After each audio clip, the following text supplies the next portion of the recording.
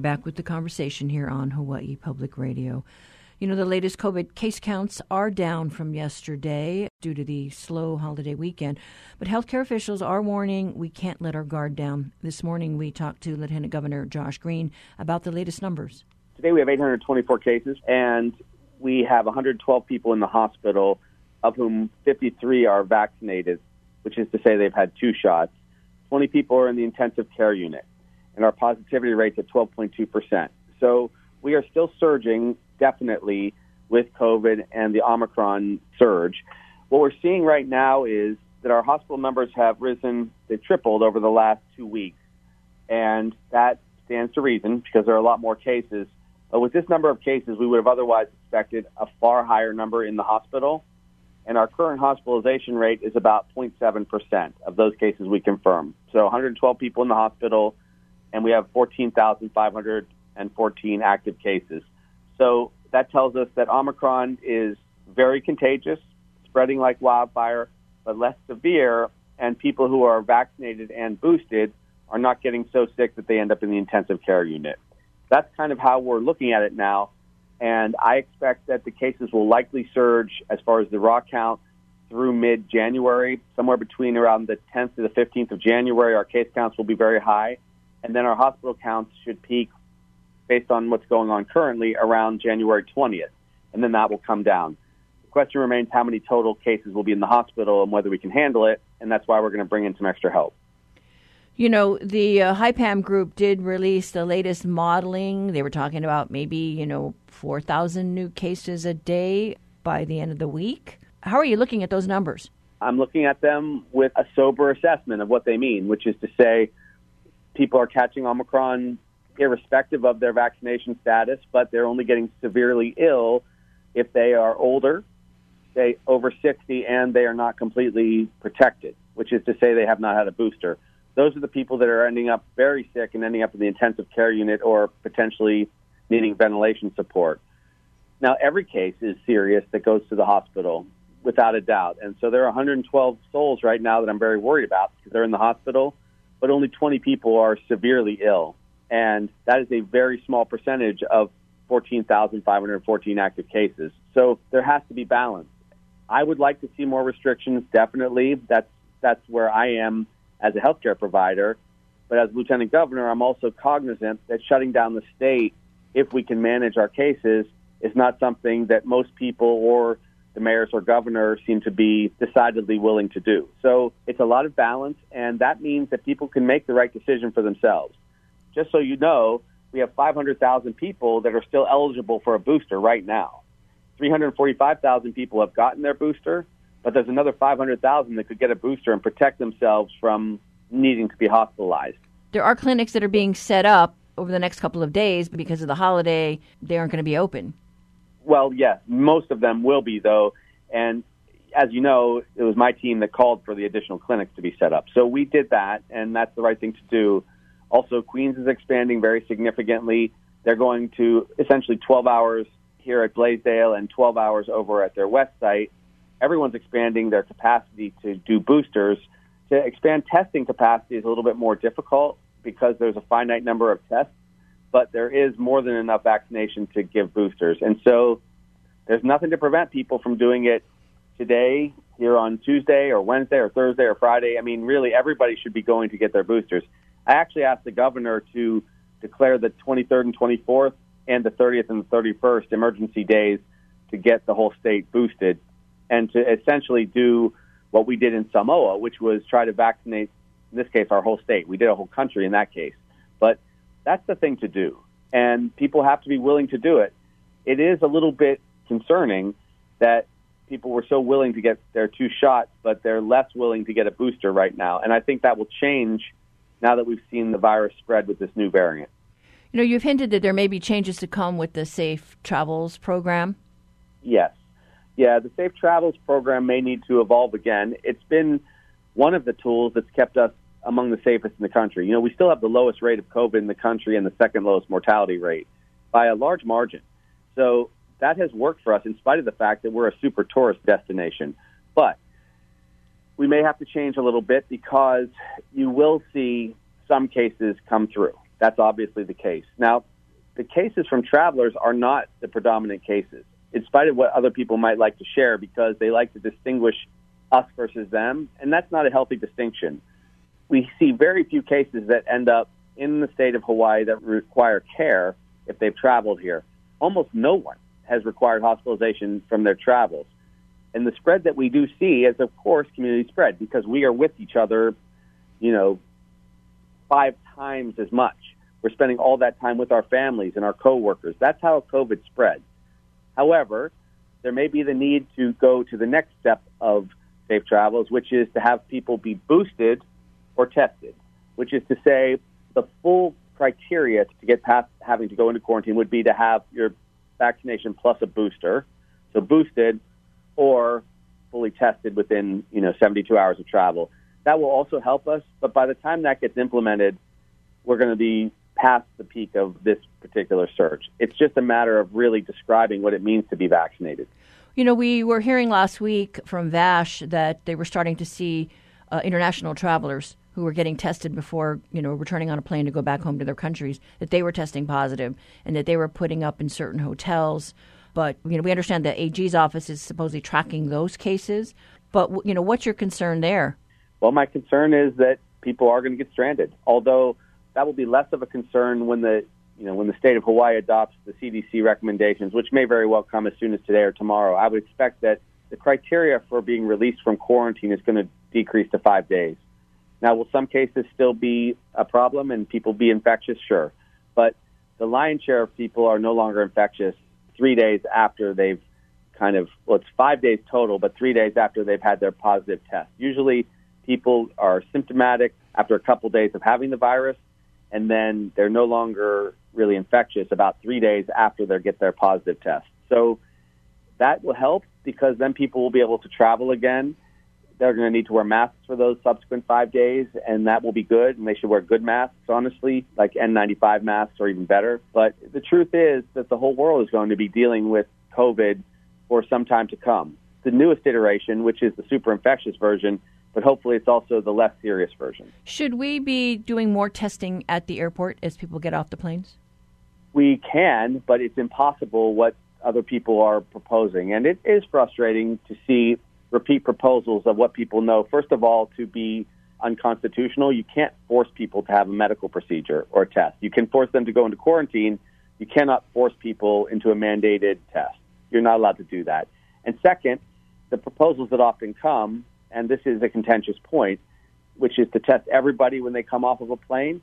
We would have to have 35,000 tests available to us every day. We only have 10 to 12,000 at our peak available. So are those fellows who are proposing this suggesting we not have any resources to test our own people when they get sick?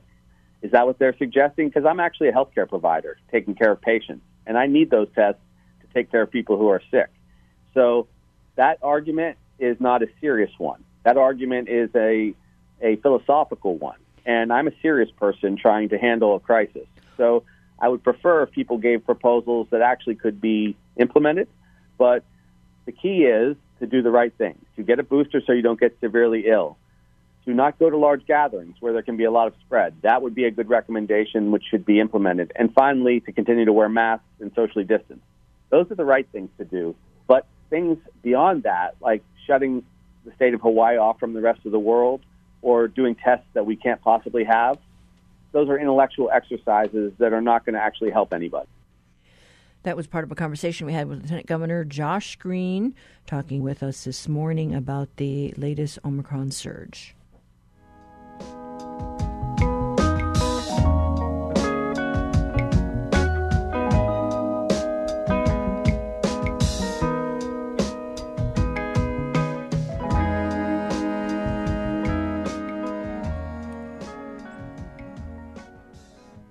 You're listening to The Conversation on Hawaii Public Radio. I'm Catherine Cruz. The latest modeling by the Hawaii Pandemic Applied Modeling Work Group has Hawaii hitting 4,000 cases a day by New Year's. It also gives an updated county-by-county track. We have Mayor Derek Kawakami on the line from Kauaʻi, where the case counts are ticking up. Good morning, Mayor. Hey, good morning, everybody. So, Mayor, what's the snapshot on Kauaʻi this morning with the case count? we just got our COP. This is what we call our daily report. And, it's gone down a little, but we can just maybe assume that it's down because of lag over the weekend and holiday. So, we're not different than anywhere else. We're going to continue to see an uptick in cases, and it'll keep on going up because this is just the holiday season. People are getting together with family and friends as expected, and it's rather predictable. During the winter months, you have a lot of colder states where people go indoors. It's hard to be outdoors. People intermingle with family and friends, and they travel. So this is what you're going to see. Fortunately, what it appears to be, based on some of the health guidance, is that Omicron is much more contagious, but it doesn't appear to be as severe or more severe than what we saw during Delta. So there are silver linings, right, if you look at it. Well, the modeling, latest modeling, I think, was forecasting that Kauaʻi could see 150 to 200 cases by Friday. Yeah, and the organization and the individuals that put together that modeling, if you take a look at the who's who, they're all legit, right? So, in a sense, I'm glad that the HiPAM group came together to give us at least some good forecasting of what we can expect. And we'll see, though, because at the end of the day, it is a forecast. Right. I mean, it is kind of a weird slow motion kind of a thing, where you don't want to run around like Chicken Little. The sky's falling. But at the same time, the risks are unknown.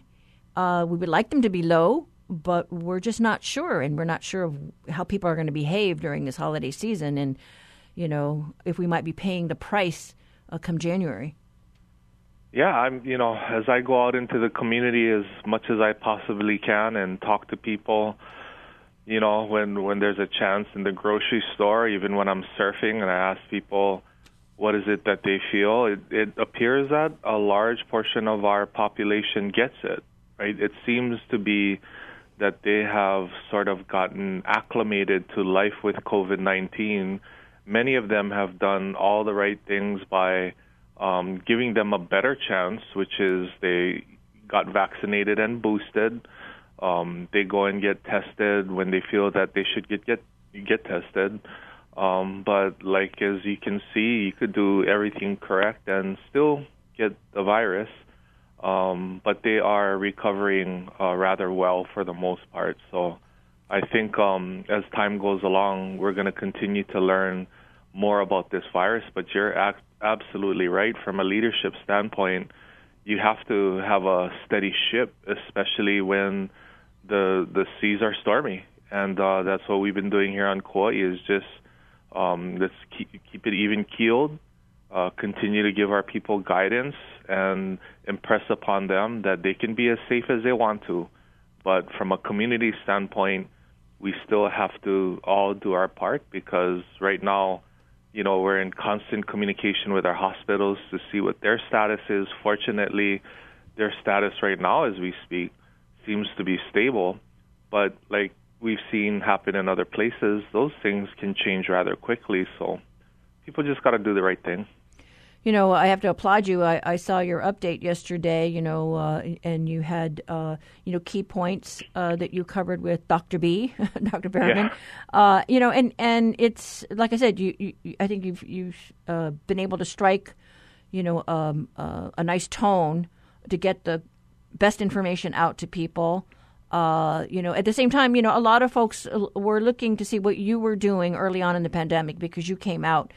You shut things down. We were being very cautious because we didn't know a lot about the coronavirus at the time, and things have morphed. We had to deal with Delta and the higher fatal counts, and now Omicron. Hopefully enough people will heed the warning and go out and get those boosters if they haven't already. Yeah, we hope people get out there and get boosted up. I think myself included, nobody's to be blamed, but even the vaccine is something that we're getting more and more data on, and I had assumed that my 2 shots of Moderna was going to last me for at least a year. That's what I thought, right, in my head. I'm not sure if anybody actually told me that. I think maybe I've tied it to like the flu shot, how I need it only once a year. But when they said that, hey, 6 months in, you can go get boosted, I said, well, sign me up. I'm going to go get leveled up and get boosted so I can continue to do the things that I love, which is get out there, being with people when I can in a safe way, going out and surfing, but just staying healthy. It's just good not to be ill. And what is the snapshot for the visitor industry? How are your hotels doing and the flights coming in and out?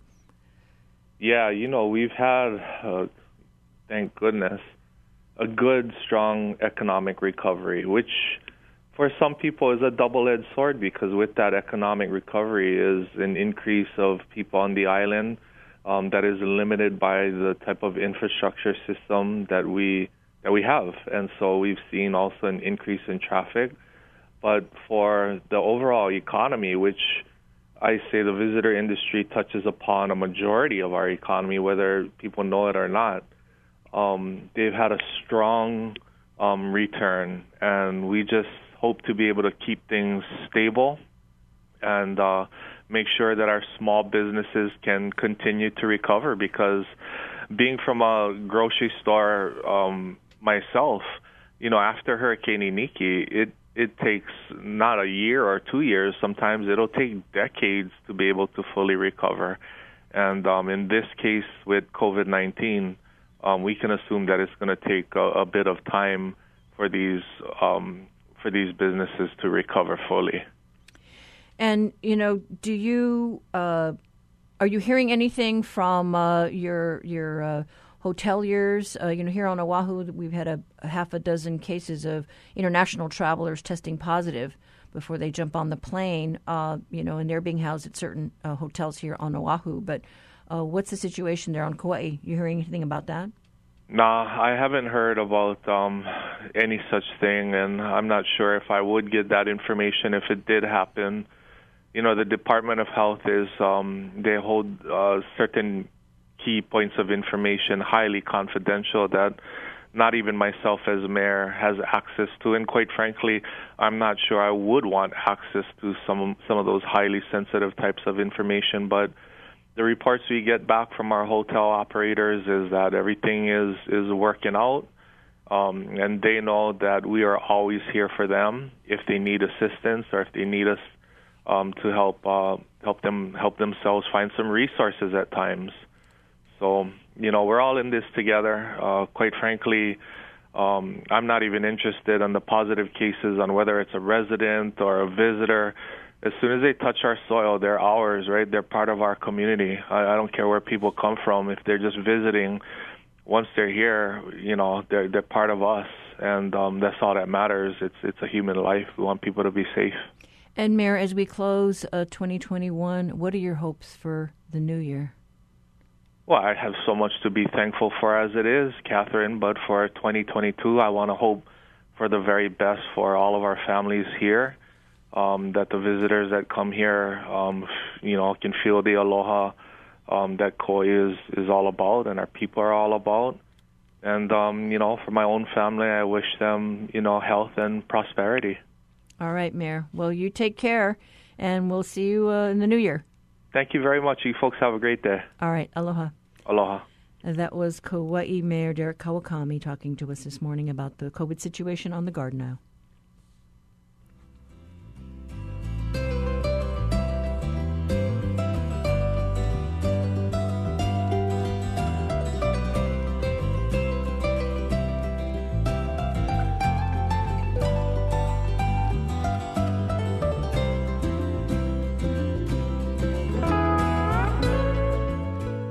Support for HPR comes from Honolulu Waldorf Schools celebrating their 60th anniversary, offering early childhood programs, including parent-child, preschool, and classes for kindergarten through grade 8. Learn more at honoluluwaldorf.org.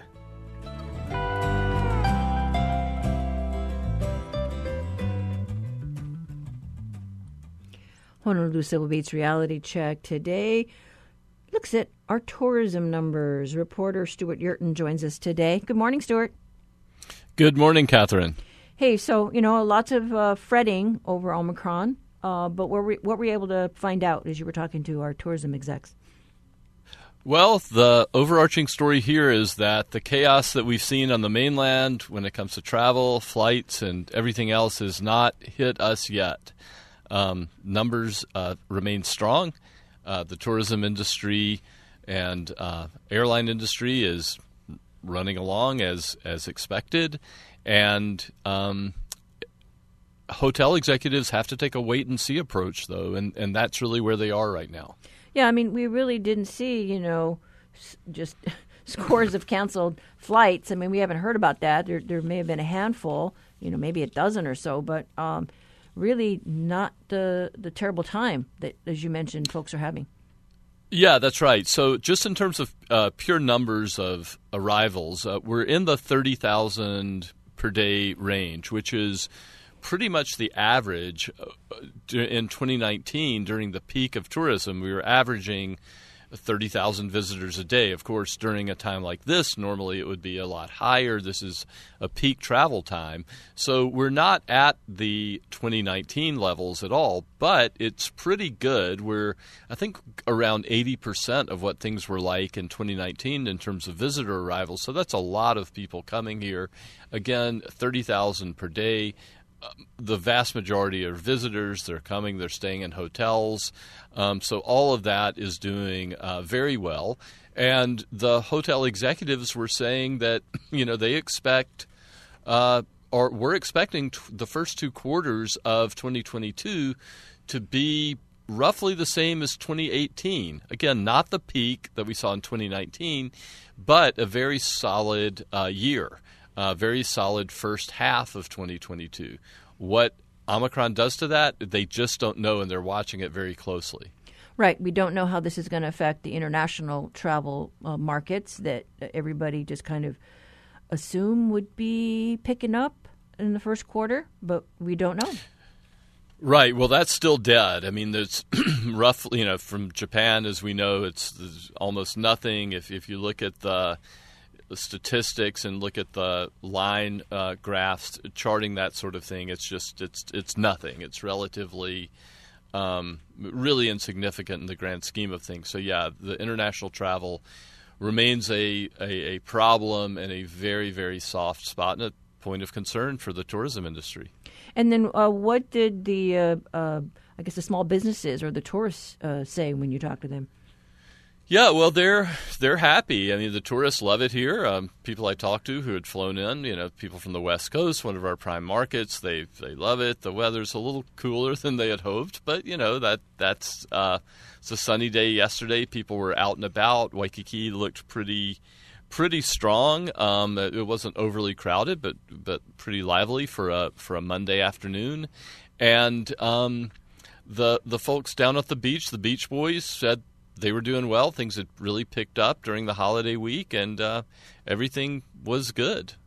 Yeah, I mean, I spent some time down in Waikiki because I had visitors in town, and I had a hard time getting restaurant reservations, because you've got all those military families that are also down there because of the water crisis at Red Hill.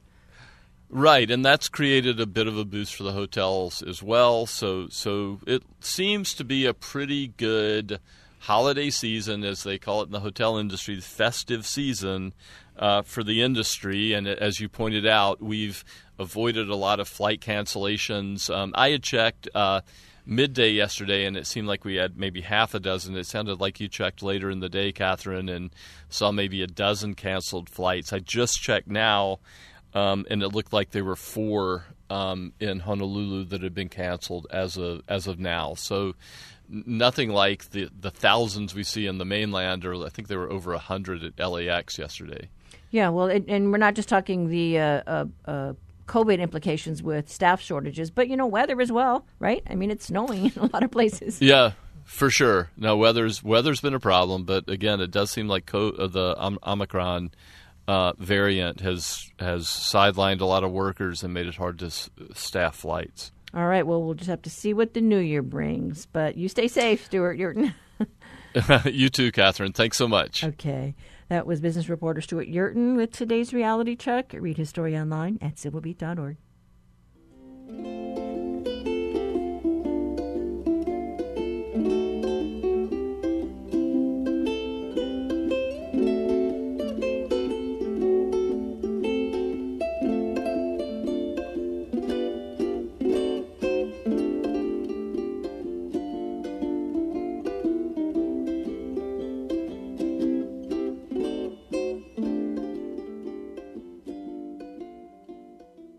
Support for HPR comes from the Honolulu Museum of Art with a selection of gifts, publications, and handcrafted goods at the Homa Shop. Proceeds benefit museum programs and exhibitions, also online at shop.honolulumuseum.org.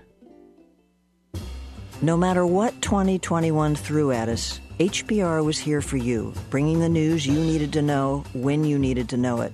It's a commitment every one of our journalists keeps day in and day out, especially now when staying connected is so important. This work is only possible with your support. So as we wrap up the year, we ask you to help keep this work going into 2022. If you can, give to this community-supported station today. And thanks. Support for HPR comes from UH Manoa's Osher Lifelong Learning Institute for ages 50 and older with online and in-person courses in history, sciences, and technology. Classes begin Tuesday, January 18th. More by searching Osher, Hawaiʻi.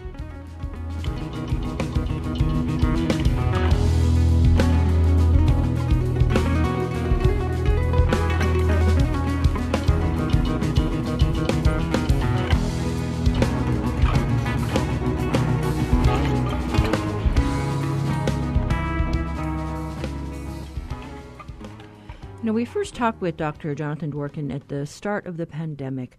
An infectious disease doctor at Queens, he and a group of healthcare providers pushed back against the position taken by the state on two key strategies, testing and contact tracing.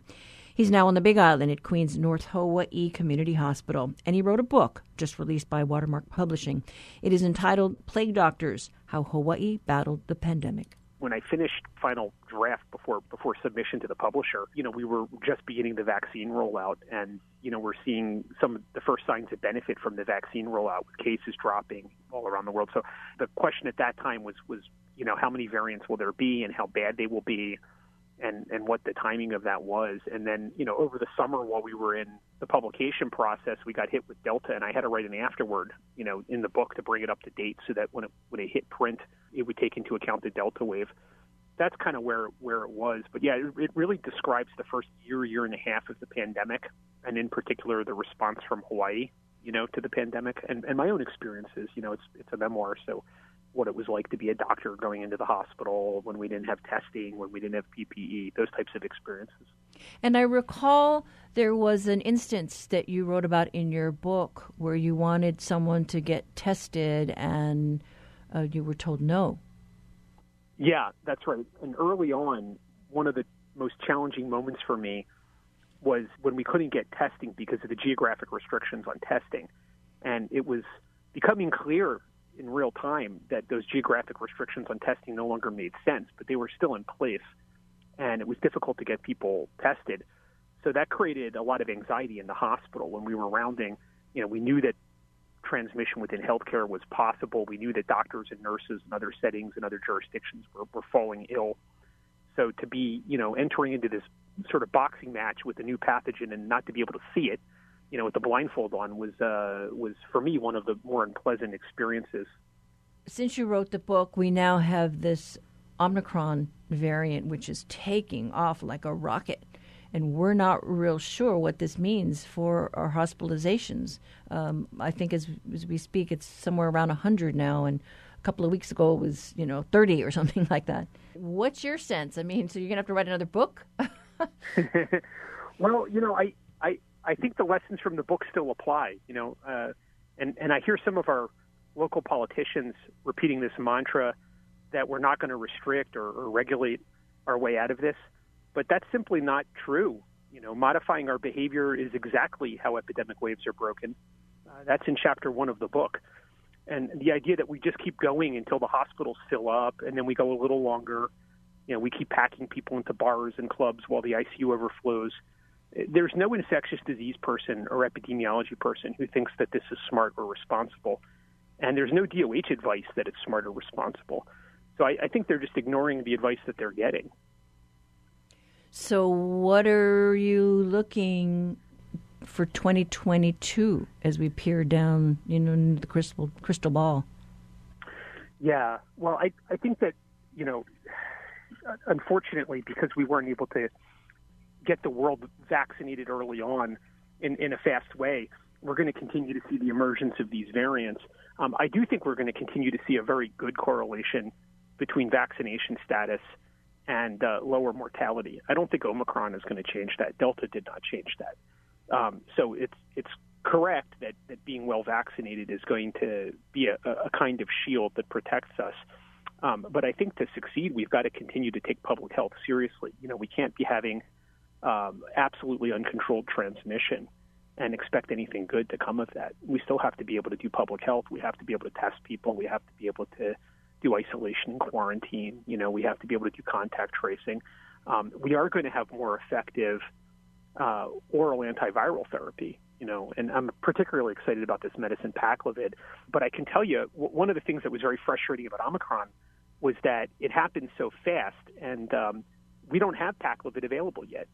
I'm scrambling each day with our pharmacy and our hospital administration. We're trying to get the medications that are likely to work on Omicron in order to keep people out of the hospital, and they're not available.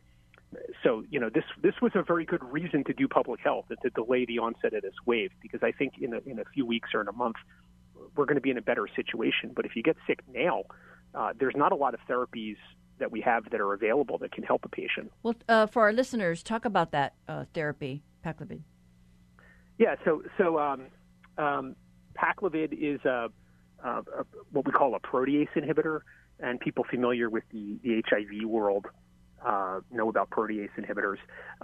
So it's a medicine that makes it difficult for the virus to correctly process the products of its proteins, and its clinical efficacy was very good in the trial, and it just got emergency use authorization, but it's in very short supply, so it's not readily available.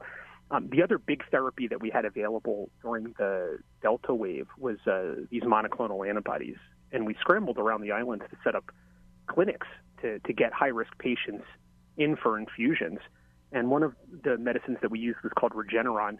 We have a Regeneron clinic that we established in North Hawaii here on the Big Island, and we were using it to help with the rural healthcare situation here.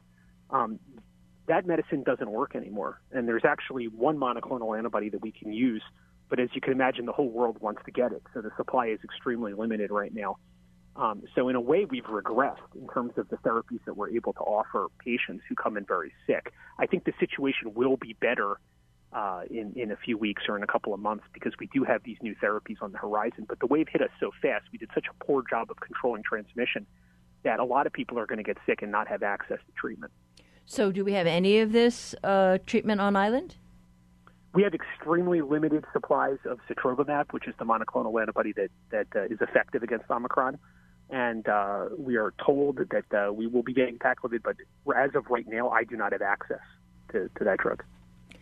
So as we sit here and watch the COVID counts go up, I guess, what else do you see as the takeaway from your book, as you have had this opportunity to reflect on our response or our lack of a response, early on? Yeah, I mean, one of the key insights in the book is that epidemics are the result of human behavior, and in particular human behavior and how it interacts with the environment, and that the human response to epidemics is also part of the solution. So in the book, one of the big themes is how the maladaptive human response in the United States, how we politicized it, how we made it into a set of cultural grievances, all of the kind of crazy and unhelpful reactions we've had made the pandemic much worse than it had to be in this country.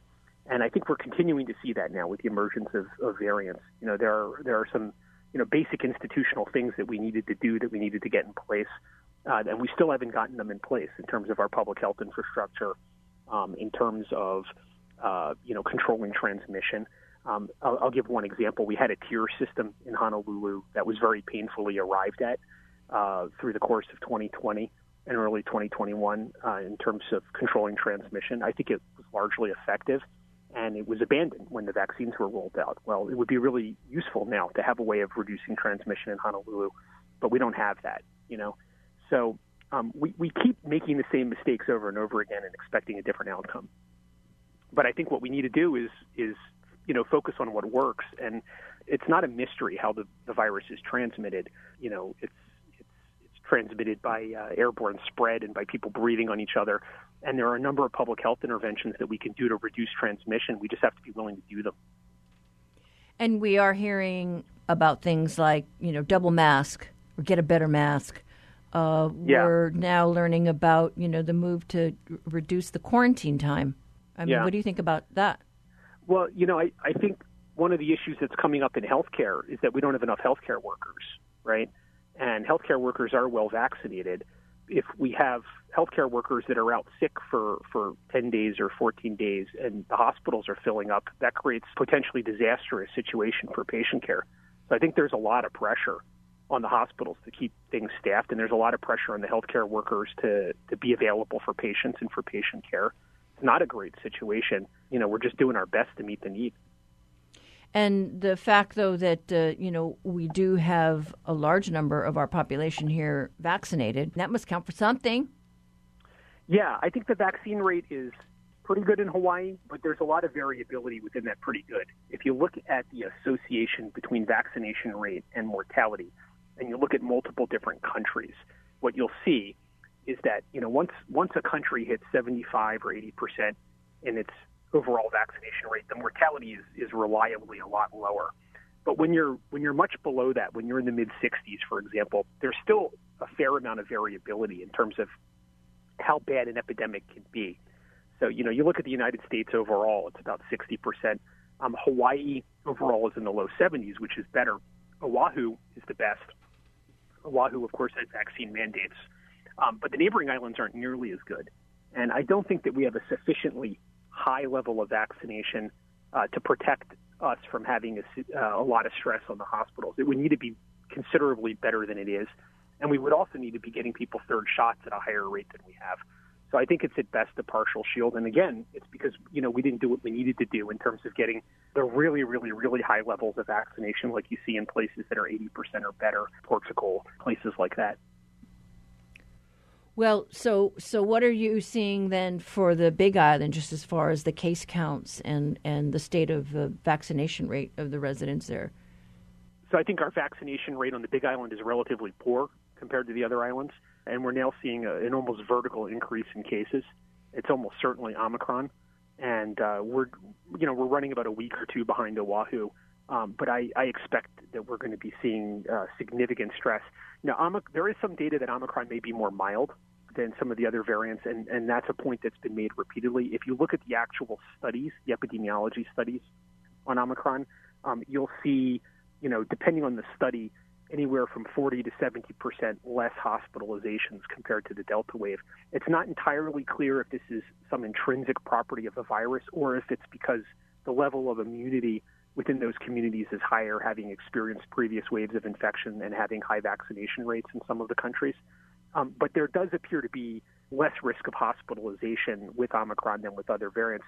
However, if you end up having 2 times or 3 times as many cases, you can still swamp your hospital. And, for example, we're seeing a very sharp increase in hospitalizations in places that are experiencing big Omicron waves like London. And as you pointed out, we're now seeing a very big increase in hospitalizations here in Hawaii. One thing that's important for me to get across, and maybe I should just direct this at local leadership, is that doctors and nurses, we're not here to clean up the mess for bad policy decisions. We're here to take care of, your mom when she's had a heart attack or your uncle when he's had a stroke. In my work as an infectious disease doctor, I help keep people alive as they're struggling through cancer or receiving chemotherapy. And I think it's just disrespectful to us when leadership talks about waiting for the hospitals to fill up. This is a lot of human wreckage that's resulting, and a lot of it's avoidable. So I would like to see us focus on reducing transmission and doing what we need to do to sustain ourselves through the next few months. And do it now. Yeah. All right. Well, thank you so much, Dr. Dworkin. I appreciate your time. Thanks so much for calling me. It was a pleasure to talk. That was infectious disease doctor Jonathan Dworkin. Early on in the pandemic, he called our state response to the pandemic a disgrace with its resistance to the expansion of testing and contact tracing. He has written a book entitled Plague Doctors, How Hawaii Battled the Pandemic. Find it at Watermark Publishing.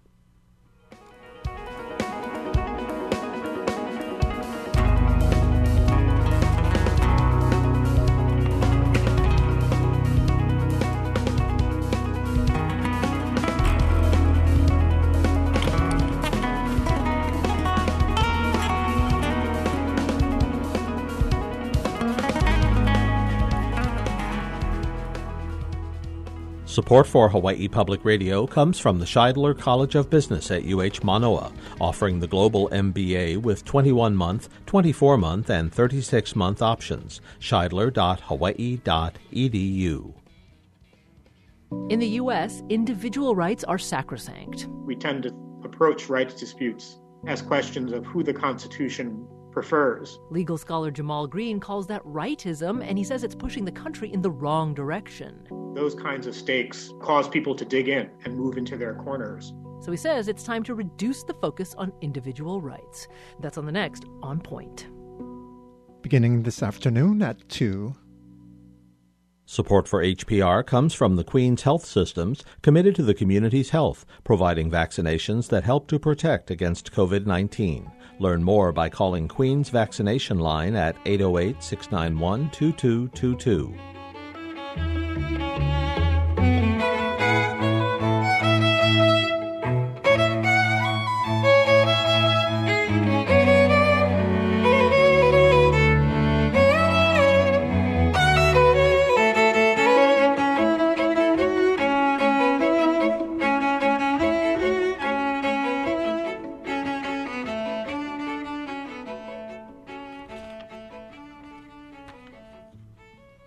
Comedian and talk show host Bill Maher is returning to Oahu for his annual New Year's Eve event at the Neil Blaisdell Center. This year marks his 10th anniversary of performing in the islands, but it's been 2 years since he last had that opportunity. Last year's show was canceled due to the pandemic. HPR's Dave Lawrence caught up with Maher to find out what life's been like since he last stepped foot in Hawaii. Brother Bill, it's Brother Dave. Hey, how you doing? Good to have you back on the show, man. Does it sound all right? Can you hear me? Yeah, I got a high buzz. You have a high buzz? And also the call is not good. No. But yes. Well, very good to have you back on the show, man. After all those years of yapping with you, it's like a leap year or something after the pandemic knocked us out for last time. Oh, I cannot tell you how happy I am to be back. And I'm not going to jinx it, really, by talking about it anymore, because I don't put it past them to cancel anything at any moment. Right. But it's a few days out, and we're looking good, and we're all excited to go. And it's pouring rain here in L.A. today. So even more, I want to be saying aloha very soon. And before we hear more about what's got to be an exciting show and all the celebs who just come and hang with you at it, we got to cover the serious stuff. So last time you were on, we had a little special appearance by your favorite people in the world. I think one was Chico, if I'm not mistaken, talking about the dogs. Yeah. And we need a dog update. How are they? Well, whenever it rains, they're a little freaked out. And they sort of have a look on their face like, do we have to go to the bathroom outside today? And I have to insist that, yes, even when it rains, we go to the bathroom outside. Right, fellas? No, yeah, they know I'm talking about them. Who's the other one besides Chico? Chula. Chula, right. Chula Chico and Chico. Chula. Love it, love it. And how were they and you affected by, I guess, anything with the pandemic? Any dramatic or tense moments for the Pooches or yourself that make a good story? Well, they loved it because, of course, I was home all the time. A lot of cuddling. Whenever I got in the car to go to the office, they always give me that look like, you're going, you're never coming back. It's like, no, I come back every day. But dogs love pandemics. It's just people who I hope most people don't love them. I don't know. I mean, some people... people get used to anything. Right. It's like prison syndrome. So I worry about those people who got a little too used to social distancing and masking and all of it. No, I'm all for being a good citizen and doing everything we should to be safe, and I can guarantee that this is going to be a very safe show. But, eventually people do have to go back to living. I see the front page of the New York Times today. Big story, Omicron is largely found to cause milder sickness. I think this is very important for people to know because they do freak out. And this is the pattern of all viruses, by the way. They keep mutating. That's always going to happen. And they mutate to something less virulent, not more. So, if you're vaccinated, yes, you can still get things when you're vaccinated. I got vaccinated, and then I got the original, or maybe it was the Delta. I don't know. It was in the spring. But you had COVID? Yeah, they made me miss 2 weeks of work. I didn't have any symptoms except I lost my smell for a couple of days. How'd you know you even had it? Because they test me every week. Oh, okay. So I tested positive, but it's about a month after I got the vaccine. And at the time, this was last spring, people were like, wow, how could that happen? Well, now we know it's very common for that to happen.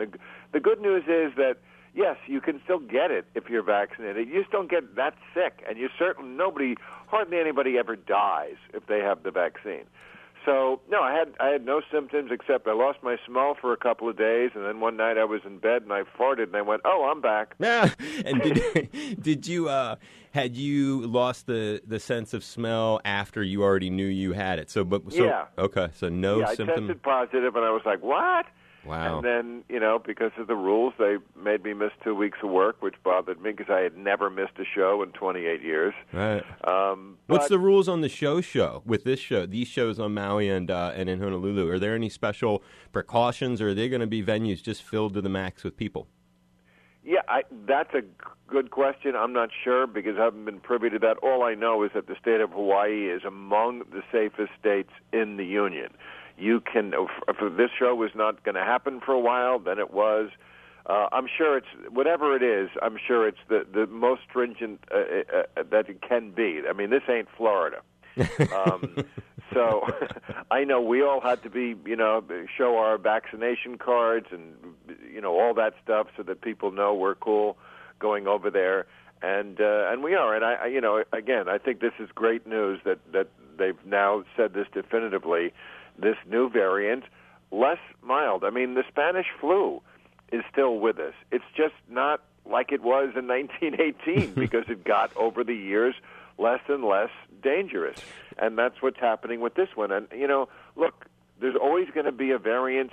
There's always going to be viruses. This is what you hope for, actually. This is actually such good news. It's the best we can do on planet Earth, is that it gets less serious, and then it just becomes like the cold or a flu. Let's have it get less serious. Talking about things staying with us, is Eddie Vedder, Sean Penn, what's the lineup of folks staying here in Hawaii for these shows? Any cool, tip of the hand? You can talk about who's on the bill, but you always bring a lot of your boys with you, your budsters.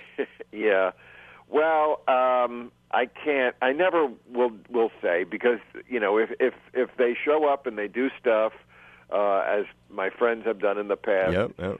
It's awesome. But I don't want to make it like we're promoting them. Right. It always has to be a surprise, and it's always they just do it out of the love of the show and friendship and all that kind of stuff. But I don't think there's any year when we haven't had surprise guests. And I hope that continues this year. There are always certain restrictions. My friend Woody Harrelson has been in the show many years. Yeah. He has some, I don't know if his beliefs about medicine are going to conform with his ability to show his head in the theater, but we'll see. Oh, he's not vaccinated? I'm not sure that that's exactly his point of view. And when it comes to like the dogs, do they come on the trip, or the quarantine rules here prevent that? No, dog. They would freak out if I. No. They stay home with a babysitter. They're so spoiled. And on the note of the show, who else is performing besides your special guest that we're not going to? It's an amazing lineup. First of all, we have Nikki Glaser, who's probably the hottest comedian going on the circuit right now. I'm sure people know her from her F-Boy Island show on HBO Max and the Comedy Central Roast, and she's just doing really great. And my old friend Christopher Kid Reed from Kid and Play, nice. Who I started doing stand-up about 20 years ago, and he's a scream. So it's going to be like something for the whole family kind of show. We dig it. Well, that's a nice one. I'm really looking forward to this lineup. Well, hey, do you have a pencil or pen near you? Write down. Have you ever checked out local comedian Andy Bumatai? I'm writing it down. Andy Bumatai? Yeah, I'll spell it for you. Bumatai.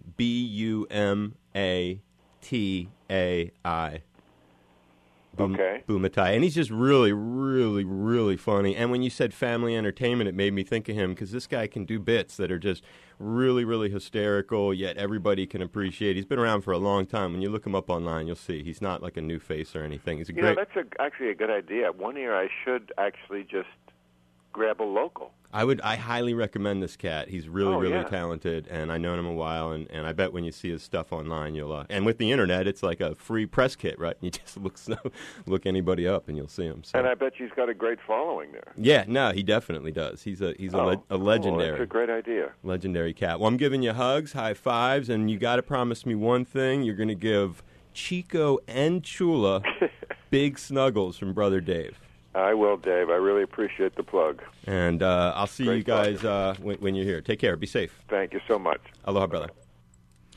That was comedian Bill Maher talking with HPR's Dave Lawrence. And for right now, Maher is scheduled to perform at the Maui Arts and Cultural Center December 30th and at the Blaisdell Center December 31st, alongside special guests Nikki Glaser and Christopher Reed. And that winds it up for us. Tomorrow, we plan to hear from the State Labor Director as we close out 2021. Call our talkback line. Share your thoughts. Share your thoughts about the new year and your hopes and dreams for the future. Call 808-792-8217. Email us at talkback@hawaiipublicradio.org. You can also connect with us on Facebook and Twitter. I'm Catherine Cruz. Join us tomorrow, won't you, for more of the conversation.